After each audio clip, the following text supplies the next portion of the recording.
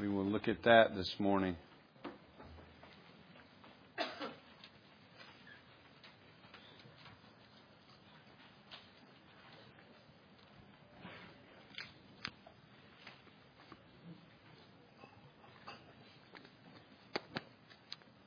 I want to back up and read the text we covered last week as well.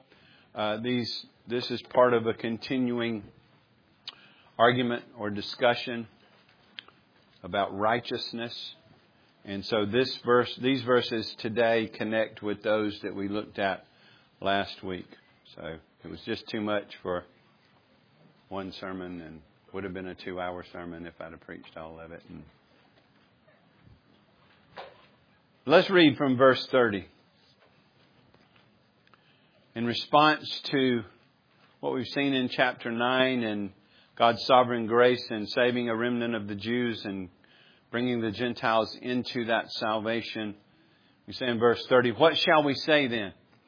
That Gentiles who did not pursue righteousness have attained it. That is a righteousness that is by faith." Watch all the times righteousness is mentioned as I read through. "But that Israel, who pursued a law that would lead to righteousness, did not succeed in reaching that law. Why? Because they did not pursue it by faith, but as if it were based on works. They have stumbled over the stumbling stone. As it is written, 'Behold, I am laying in Zion a stone of stumbling and a rock of offense, and whoever believes in Him,'" notice it's Christ, "'will not be put to shame. Brothers, my heart's desire and prayer to God for them is that they may be saved. For I bear them witness that they have a zeal for God, but not according to knowledge. For being ignorant of the righteousness of God and seeking to establish their own, they did not submit to God's righteousness. For Christ is the end of the law for righteousness to everyone who believes." Thus far, God's Word. Let's pray together. Lord, this is Your Word. Your Spirit must illuminate and apply Your Word to lost and saved hearts, Lord. Bring the lost to faith. Bring the saved to growth. Help me to preach Your Word in the power of the Spirit. Help us to hear it as the very Word of God in the power of the Spirit, seeking to understand and have it change us. So bless the Word as it goes forth. Bless the preaching and the hearing of Your Word. Lift high Your Son, Lord, and draw all kinds of people to Yourself. It's in Jesus' holy name that we pray. Amen. Ignorance is bliss. What does that mean? Maybe some thought of that by being ignorant, we can be free from worry. But actually, see, the opposite is true. It is truth embraced that sets one free. Ignorant bliss is fantasy life. It's more true to say that the lack of knowledge or / ignorance is the root cause of much of the misery in our lives. That's why we have to be filled more and more and more with the Word, so that ignorance is replaced by knowledge and truth. Hosea in Hosea 4:6 says, God says, "My people are destroyed for a lack of knowledge." And there He's getting on to the priests for their failure to teach so that the people would know the truth. But catch that. My people are destroyed for a lack of knowledge. That lack of knowledge can be self-imposed if we don't take in the knowledge. Read the Word. Diligent for that. And sometimes people are at the mercy of what they're being taught if they don't have the Scriptures. But today we're going to talk about ignorance. And we're going to see the worst form of ignorance, which is ignorance of the righteousness of God. And we'll talk about what that means. And we've already seen this language way back in chapter 3. And we'll talk about that as well. But look at the connections. I told you this was all a connected text. Look at the connections between the verses we'll look at today, chapter 10, 1-4, and the ones we looked at last time. Israel's zeal for God in verse 2 was in verse 31 of chapter 9 expressed by those who pursued a law that would lead to righteousness.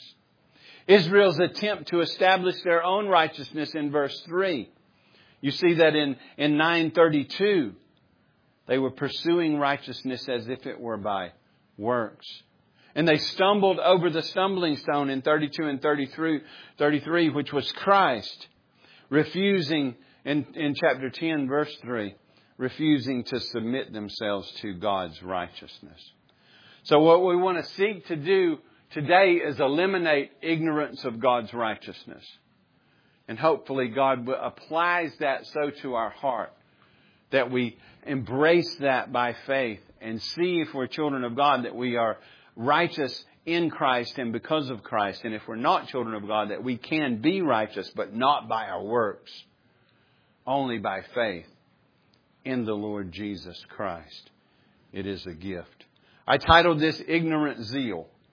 That's really the center, the heart of this text is right there in verse 2. And talking about ignorant zeal. But the main takeaway for you as we look at what Paul is teaching the Romans and how he's talking about the Jews' failure, and we saw the Gentile success because of grace in verse 30 of chapter 9. Main point of application continues. Trust in nothing other than Christ alone for right standing with God. Bazillions, that's a southern word, of people are trusting in their own works in some form of another.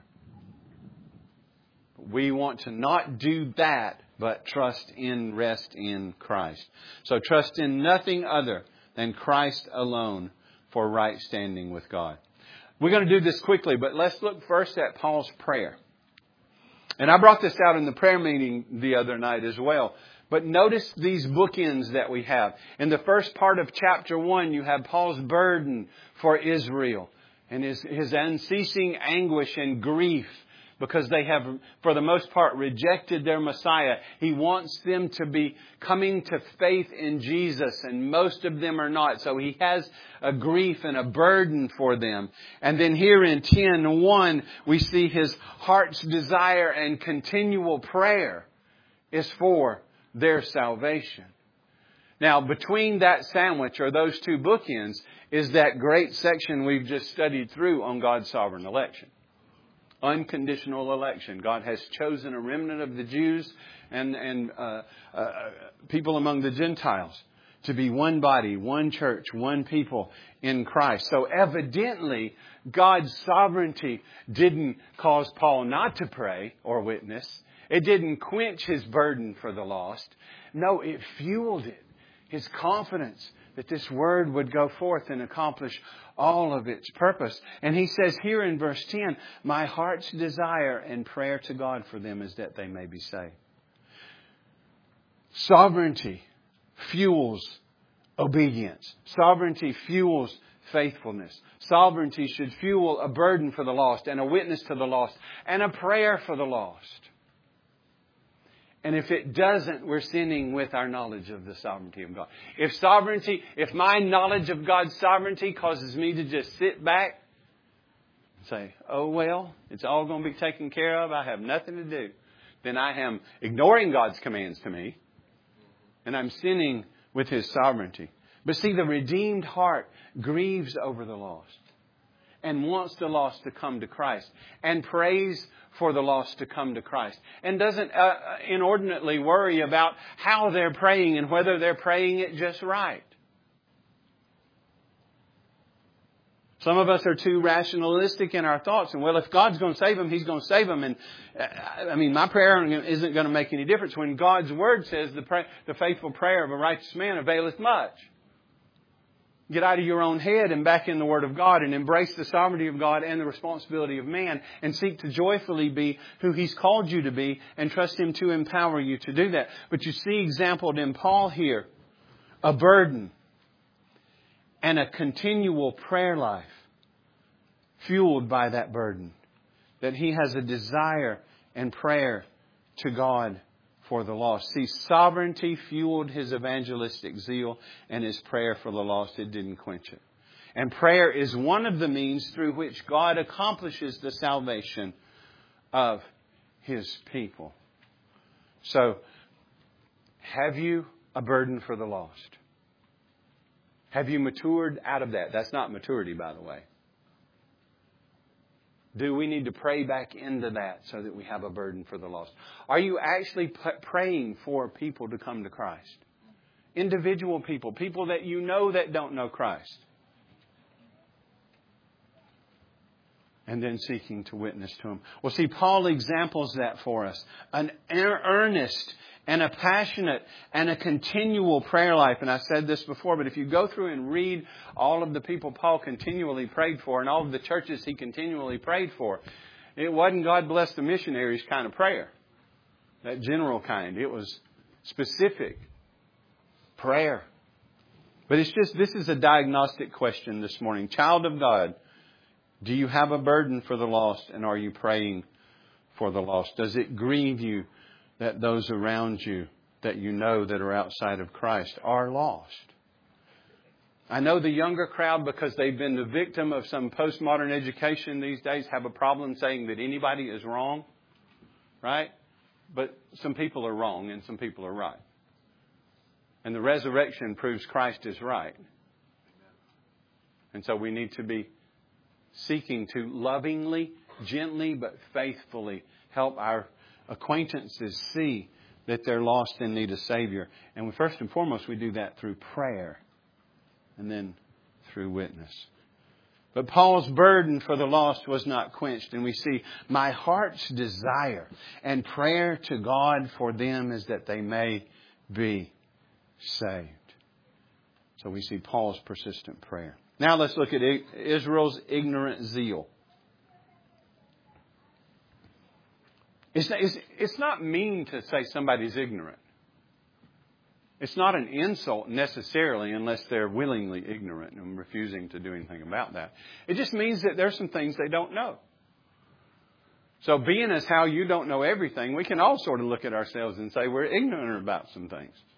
But the Jews were ignorant about something that was very important, that was revealed in Scripture that they didn't see. They didn't see their need for this kind of righteousness, and therefore they didn't look to Christ and see the Messiah as the one who would provide that righteousness. Look at what it says in verse 2. We'll look at Israel's ignorant zeal. It says, "For I bear them witness that they have a zeal for God, but not according to knowledge." What is it to be zealous? Just to kind of be ho-hum about something? Oh, well, whatever. No, to be zealous is to show great energy and enthusiasm in pursuit of a cause or an objective. It's to be a passionate pursuit. If I'm zealous for something, I'm passionately pursuing it. You may have at one time passionately pursued your current spouse. And that wasn't a ho-hum pursuit, I'm guessing, if it was successful. They are zealous. Paul says, I bear witness. Remember, he come out of this context. Saul of Tarsus. And we'll talk about that a little bit. But he bears them witness. He's giving testimony for the fact that they are zealous. He knows his brethren well. He's walked with them a long time. He remembers his own past and how zealous he was. They have, and he had a strong zeal for the Torah and for the true God of Israel. And Paul thought he was serving God and being faithful to God and faithful to his Scriptures when he was seeking to stamp out this new sect called Christianity, this new sect called the Way at that point. Christians. They were following a false teacher and they were corrupting the faith, and his goal was to stamp them out because he was zealous for God.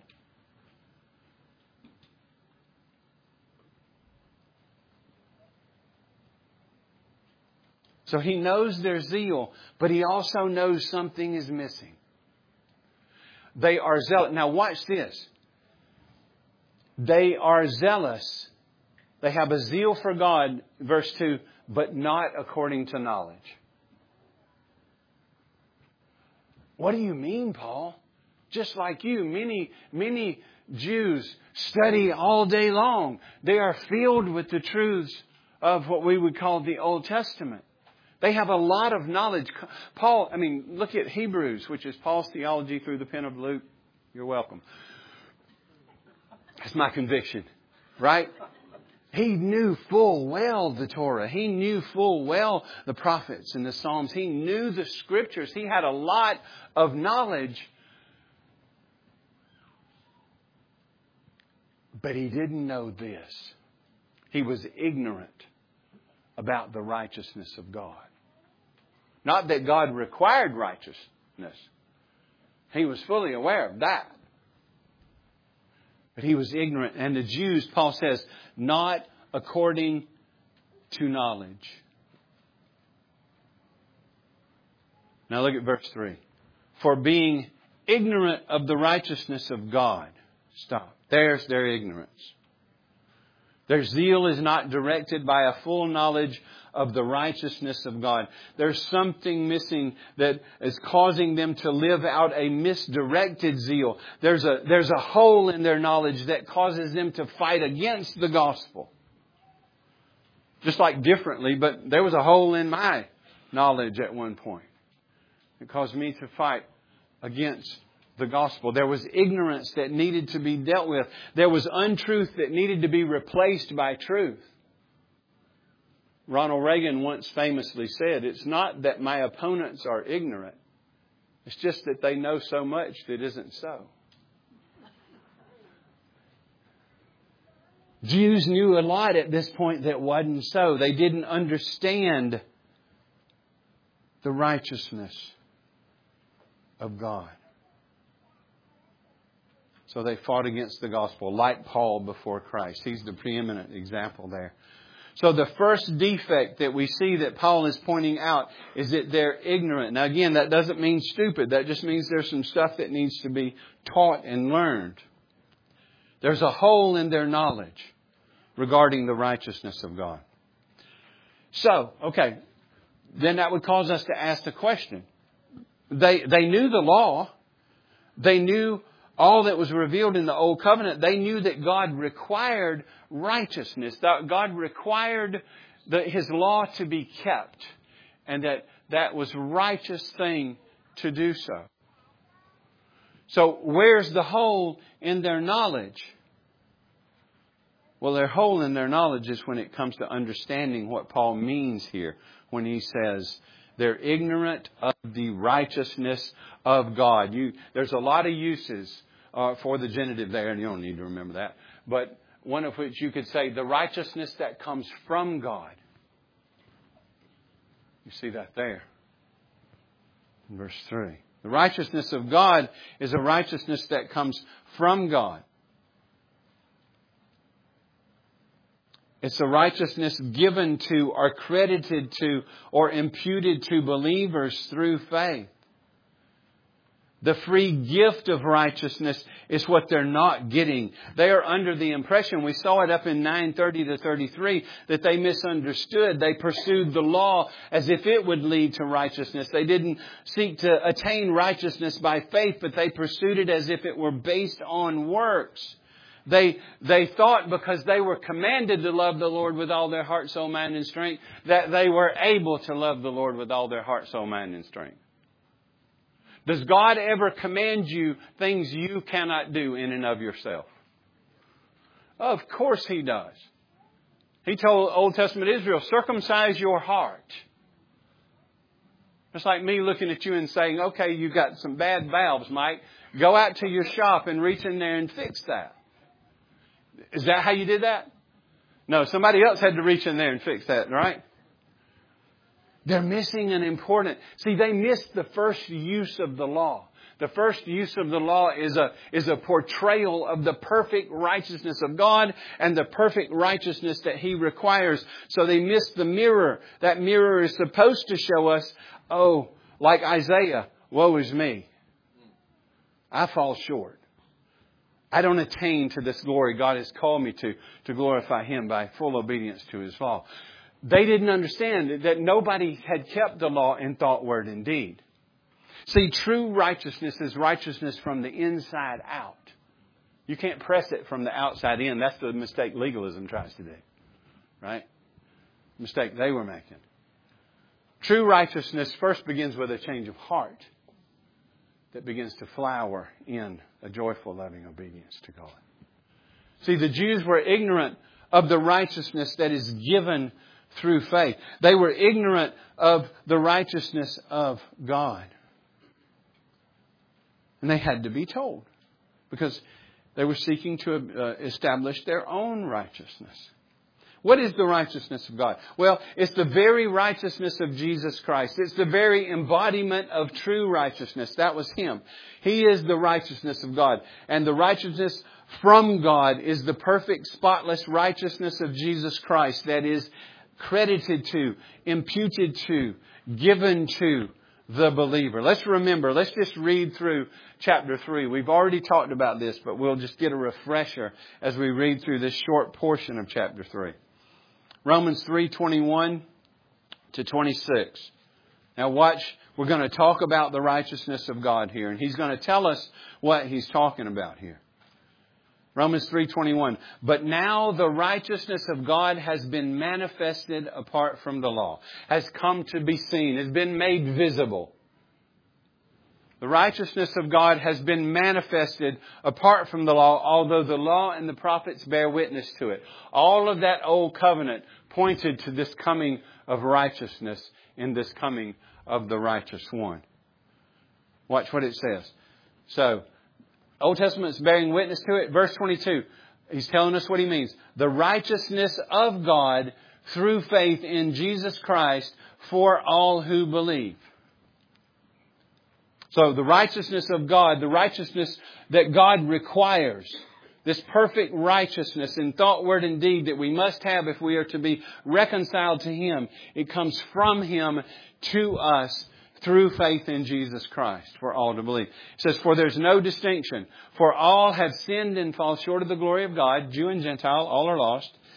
And look, are justified by His grace as a gift through the redemption that is in Christ Jesus, whom God put forward to be a propitiation, meaning He paid the penalty, by His blood, to be received by faith. This was to show God's righteousness because in divine forbearance He had passed over former sins. Now watch this. And it was to show His righteousness at the present time so that He might be just and the justifier of the one who has faith in Jesus. That kind of righteousness. The righteousness that is not by the law, but is by faith, that comes from God, that is credited to us through faith in the Lord Jesus Christ. That is what they were ignorant of. See, if you remember, what we're talking about here, and we saw it at the end of that Romans text, is justification. What does that mean? It means God declaring us righteous in His courtroom. So the judgment already taking place. How can I be declared righteous by a holy God, knowing that I am a sinner who deserves His wrath? And Paul's saying it's through faith in the Lord Jesus Christ. Justification is an act of God whereby He pardons all our sin and accepts us as righteous in His sight only for the righteousness of Christ, imputed to us and received by faith alone. So pardon and righteousness given to us through faith in Jesus Christ. We come to God sinners, deserving wrath, and He works in us through the gospel to bring us new life so that we're born again, so that we turn, repent, and trust in Jesus. And from the moment of faith in Jesus, and it's not really moments, but anyway, way to talk, we are united to Christ, hidden in Him, pardoned for all sin, clothed in His righteousness. Therefore, it is just for God to look at us and say, righteous, accepted, children of the living God. See, this is what the Jews were missing. They were seeing the law and they had a zeal for the law and they thought they could keep the law and they're pressing in to keep the law and they're seeking to attain their own righteousness. And men like Isaiah are standing up and saying, "Oh, wait, stop. All our righteous attempts are filthy rags."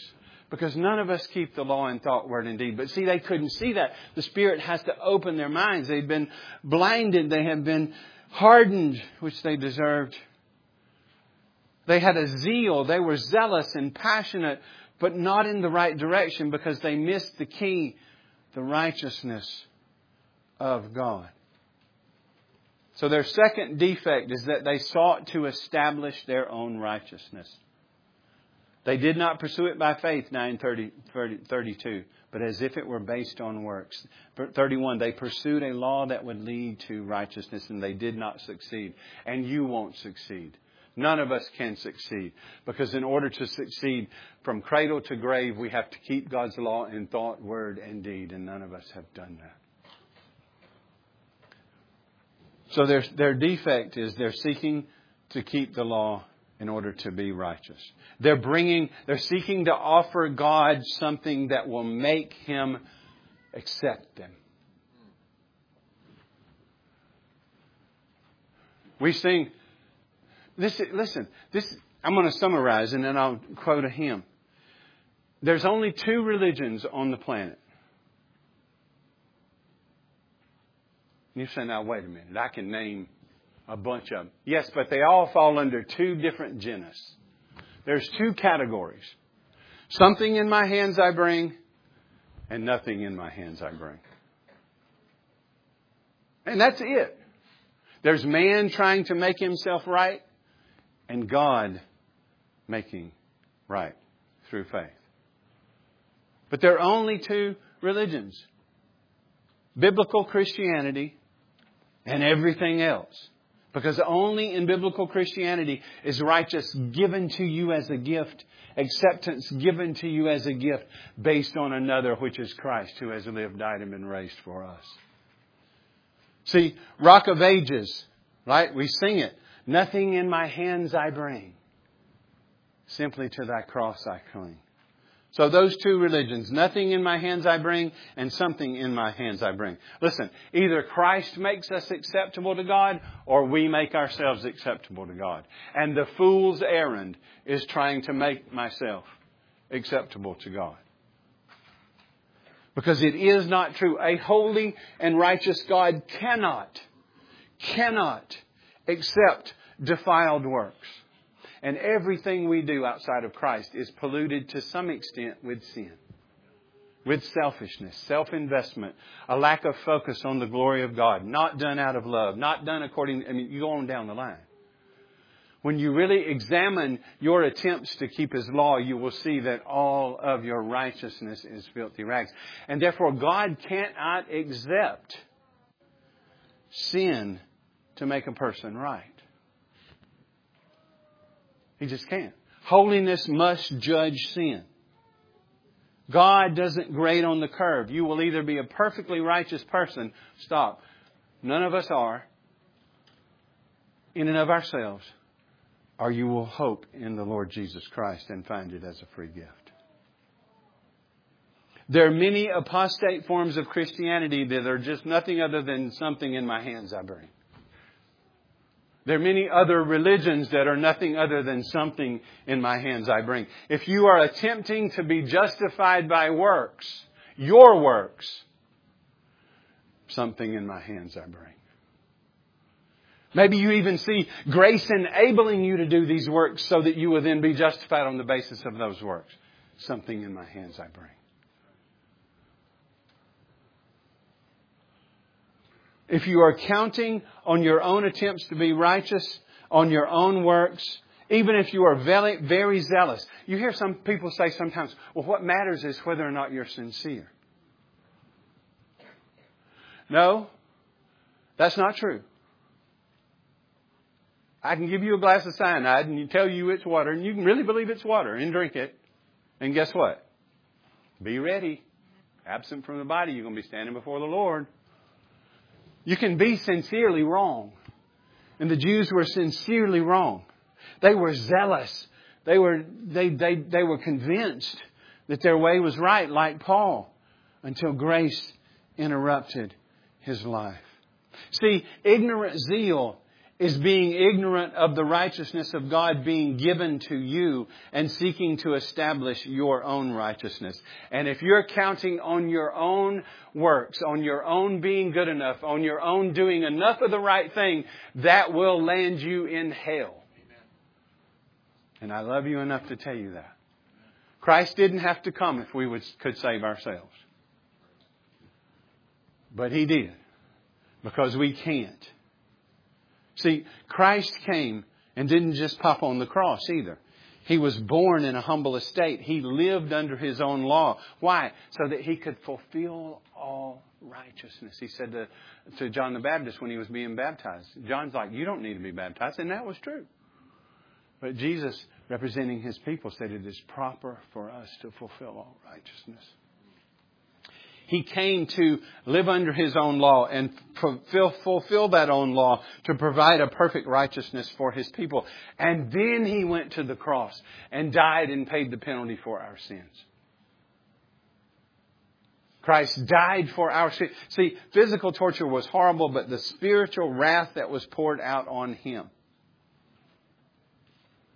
And for you to understand the depths of what He paid for you, you'd have to spend eternity in hell. He didn't want you to do that. Right? So He became the atonement for our sins. He drank the cup of God's wrath dry on that cross and said, it is finished. Paid in full. Christ died for our sins. God loved the world in this way, that God gave His only begotten Son, that whosoever believes in Him shall not perish. That's hell. But have everlasting life. Are you looking to Christ? Have you received the free gift? God's not waiting on you to clean up your act, to make yourself better, to make yourself acceptable. What He wants you to do is look to Christ. To repent of looking to self in all other directions, to have that 180 shift of heart that leads to a shift in the life. But that change in the direction of your soul. So now you turn to God, and in grief and hatred of your sin, you repent and turn to Him and receive Christ as your Savior. See, the beautiful news of the gospel, we looked at this last week, is 2 Corinthians 5:21. God made Him who knew no sin to be sin for us, that we might become the righteousness of God in Him. Our sin was imputed to Christ, and He paid the penalty on the cross. And His righteousness, therefore, is imputed to us. And we are accepted as God's children. Double imputation, gospel truth, the great exchange, however you want to say that. But see, Paul knows, he said, they're zealous, but they're zealously wrong. They're seeking to perform and have their righteousness be based on their performance. I've been there. I know what they're doing. And I can say to them, and I do say to them often, no, you got to look to Christ, the Messiah, Paul would say. Because you can't fix it by what you do. Hope not in your works, but humbly look to God's grace. The tax collector and the Pharisee, right? But the tax collector was the one who said, God, be merciful to me, a sinner. And God was. Have you cried out for mercy? Have you looked to Christ? Are you trusting in Him alone? Then you know, or at least now you know, that you've been given the righteousness that God requires as a free gift because you have been given Christ. Christ indwells you and is your Savior. So He bore them witness that they had a zeal, but it was an ignorant zeal because, verse 3, being ignorant of the righteousness of God, they were seeking to establish their own, and therefore they weren't submitting to God's righteousness. And that's exactly where Paul was before his conversion. Look, he talks about that in Philippians. I have a little bit to read from Philippians for you. But it's Philippians 3:2-9.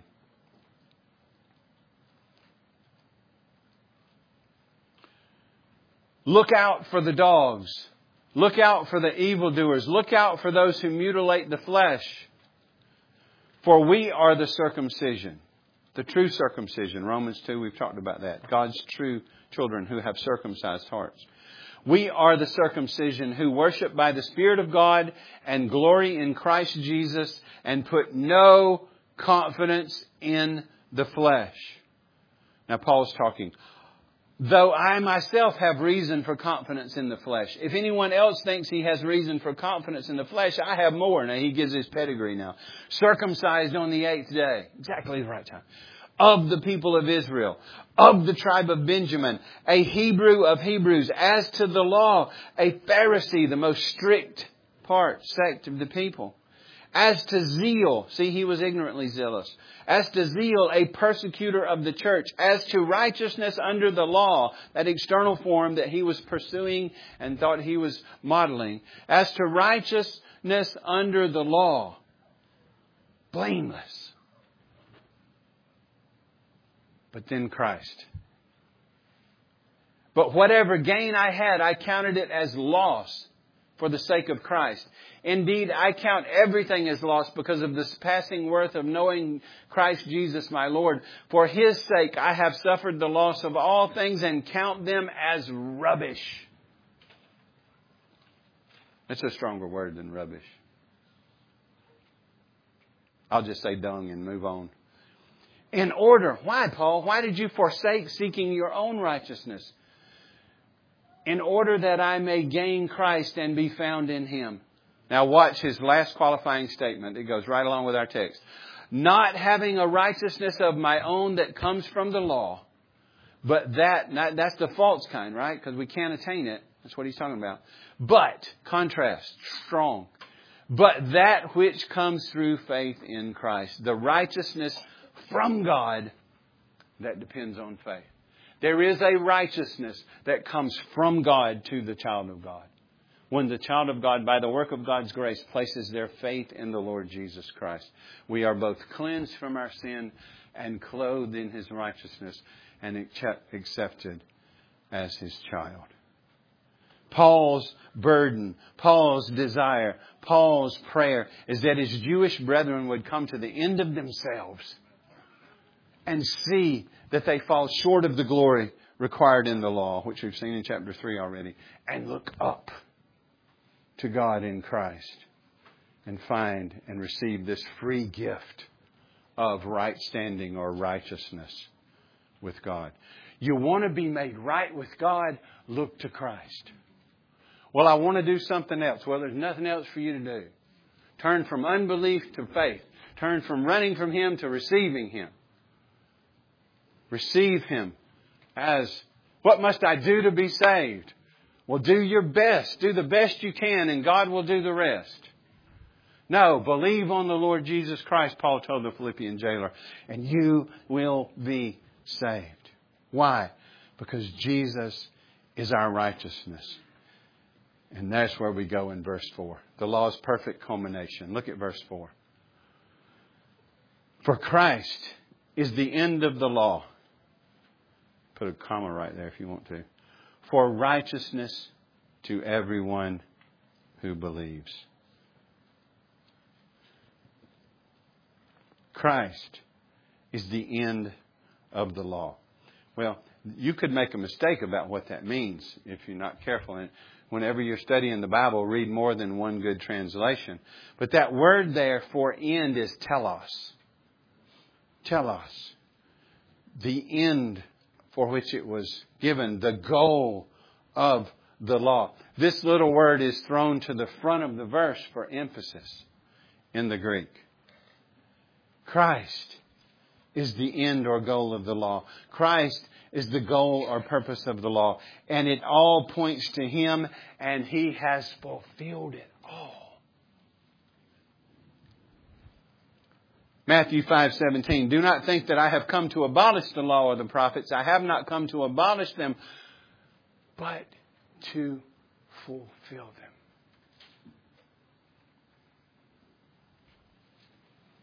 And that's not limited to rightly teaching them. He performed them. He attained a righteousness that would be gifted to His people. Christ is what it's all about. Primarily why it was given. Yes, that we might become to an end of ourselves. But the purpose of our coming to an end of ourselves is that we might look to Christ. Christ came to fulfill them, and He fulfilled them. And now, right standing is available as a free gift through faith in Him. Here's a couple of other translations. I think we have slides for these that bring out what is the right sort of translation of this verse. First, the Net Bible in Romans 10:4. You'll see the punctuation there after the law. That's why I said that, the comma. For Christ is the end of the law. Stop. With the result that there is righteousness for everyone who believes. See, the law never was a way for us to make our own way. Christ is not the end of the law for righteousness, as if ever there was a time when the law was for righteousness. It never was. It never was a ladder that we could climb to heaven. First and foremost, it was to be a mirror to show us that we fall short and that we need a Savior. Christ is the end of the law, comma, with the result that there is righteousness for everyone who believes. I would encourage you to use the Net Bible. You can get it online. And there's a lot of good notes. And if you're into that kind of thing, there's a lot of good translation notes in the Bible to help you dig into the original language. And then the NIV. The NIV has strengths. It has weaknesses, but it has strengths just like every other translation. It says this, Christ... I like this. Moo comes out here. I think this is right. Christ is the culmination of the law, so that there may be righteousness for everyone who believes. So if you will be righteous, how will you be righteous? Through faith. Faith alone. Justification by faith alone. It's not enough to say we're justified by faith. Rome would agree with that. We're justified by faith alone. In Christ alone, to the glory of God alone, the solas of the Reformation. Righteousness is gifted to us. It's not infused into us. It's imputed to our record. Not when we're talking about our justification, that never has anything to do with us other than we've come to the right place. Right? There's no work for us to do to be justified. We saw in chapter 4, God justifies the ungodly. Not those who've cleaned up their act. He justifies the ungodly through faith in Jesus. Christ is the culmination of the law, so that there may be righteousness for everyone who believes. Do you believe? Are you trusting in Christ and Christ alone for your salvation?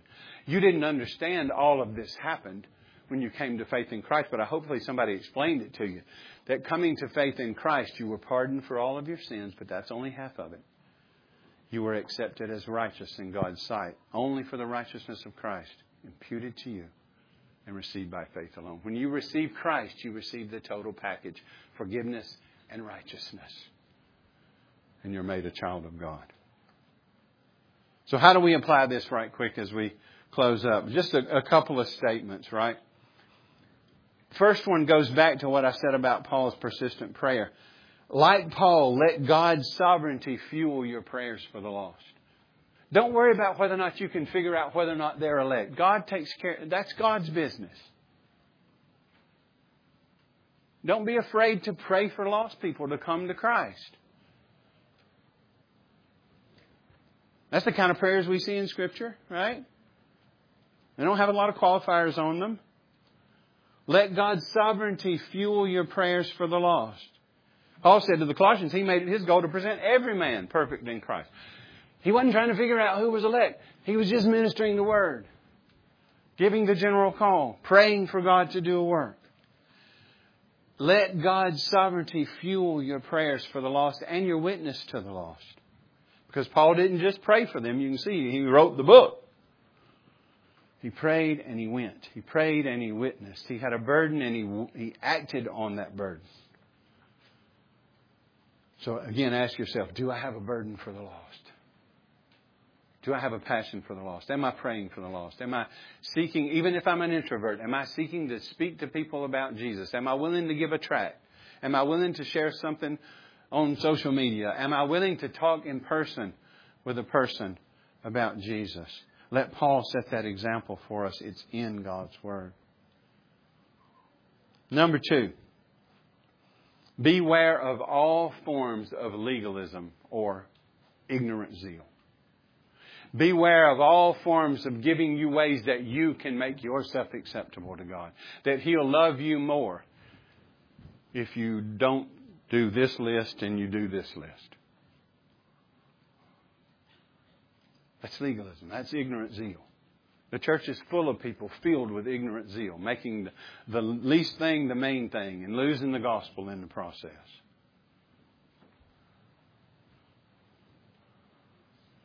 Heard a story about a woman who was in a legalistic church who believed women couldn't wear pants and shouldn't wear makeup or jewelry and all this kind of stuff. And somehow in that context, through the gospel got out.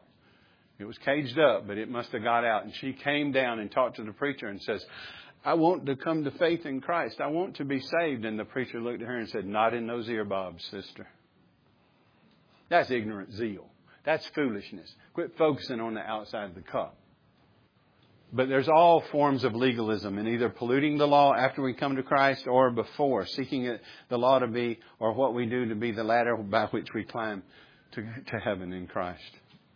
Beware of ignorant zeal. There's a lot of ignorant zeal in, I'm going to put it in quotes, the church. And a lot of people fighting over stuff that's just fueled by ignorant zeal. Right? And there's certainly a ton of ignorant zeal outside the church. I mean, I'm going to say this. I don't know what costs down the line. Islam is a form of ignorant zeal. But very few are more passionate than a lot of those followers. And I know some of them are radicalized and some are not. And I get the distinction. But there's, think about the guys that flew those planes into the Twin Towers. They thought they were serving God and they were going to find themselves in paradise after that plane hit that building with all these virgins around them. They didn't know how hot it was in paradise. That's sad though, right? Deceived enough to do that in order to be right with God. All the time, just misinformed. They were ignorant of the righteousness of God, so they sought to pursue it their own way. But you name any other something in my hands I bring. It's ignorant zeal. Number 3, accept God's righteousness as a free gift in Christ alone. If you will be justified, it will be through faith alone. If you will be right with God, it will be because you receive Christ, the free gift of Christ, as your Savior. And receiving Him, you receive both forgiveness and righteousness. Right standing with God. Accept God's righteousness as a free gift in Christ alone. That's how you will come if you will be justified. Remember this. Every time we sing Rock of Ages, right? Here's verse 3 of Rock of Ages. Nothing in my hands I bring. Simply to thy cross I cling. Naked come to thee for dress. Helpless look to thee for grace. Foul I to the fountain fly. Wash me, Savior, or I die. I would just add, wash me and clothe me, or I die. Ignorance, most definitely, is not bliss. Especially when it is ignorance over eternal matters. Ignorance over the righteousness of God. And the most important knowledge you can have is a true knowledge of the righteousness of God, which is His gift to us in His Son. Trust Christ alone and be clothed in His righteousness and made right with God. Trust and rest in Him. To live as Christ. Let's pray. Lord, help us. Send forth your word. Convert the lost. Sanctify the saved. Purify our gospel. May we be preaching the truth of the gospel, that Christ died for us, that Christ lived for us, that justification is through faith in Christ alone, through trusting you, Lord Jesus. We are both cleansed and clothed. And we can offer that to the lost all around us, for whom we have a burden and for whom we pray for and we seek to reach with the gospel. We can call on them to turn and trust, to repent of all of their good works and efforts to be made right, to repent of all of their sin and running from God, to turn and trust and rest in the Lord Jesus Christ and His provision of righteousness. So for everyone under the sound of my voice who doesn't know Christ, I would pray for them that they might repent and trust Christ. You work in their hearts according to your will, Lord. And for those of us who know Christ, get us off the treadmill. Help us to rest in the righteousness that is ours. Help us to understand the difference between justification and sanctification so that our hope is always rested in Christ. And that we then love you because you first loved us and grow in your grace. It's all your grace, Lord. We are recipients of grace. We don't deserve it. We were dead in sin and running from it. And yet, you, but God, who is rich in love toward us, made us alive together with Christ. Save and sanctify your people and put your gospel on our lips because it's flowing from a burden and prayer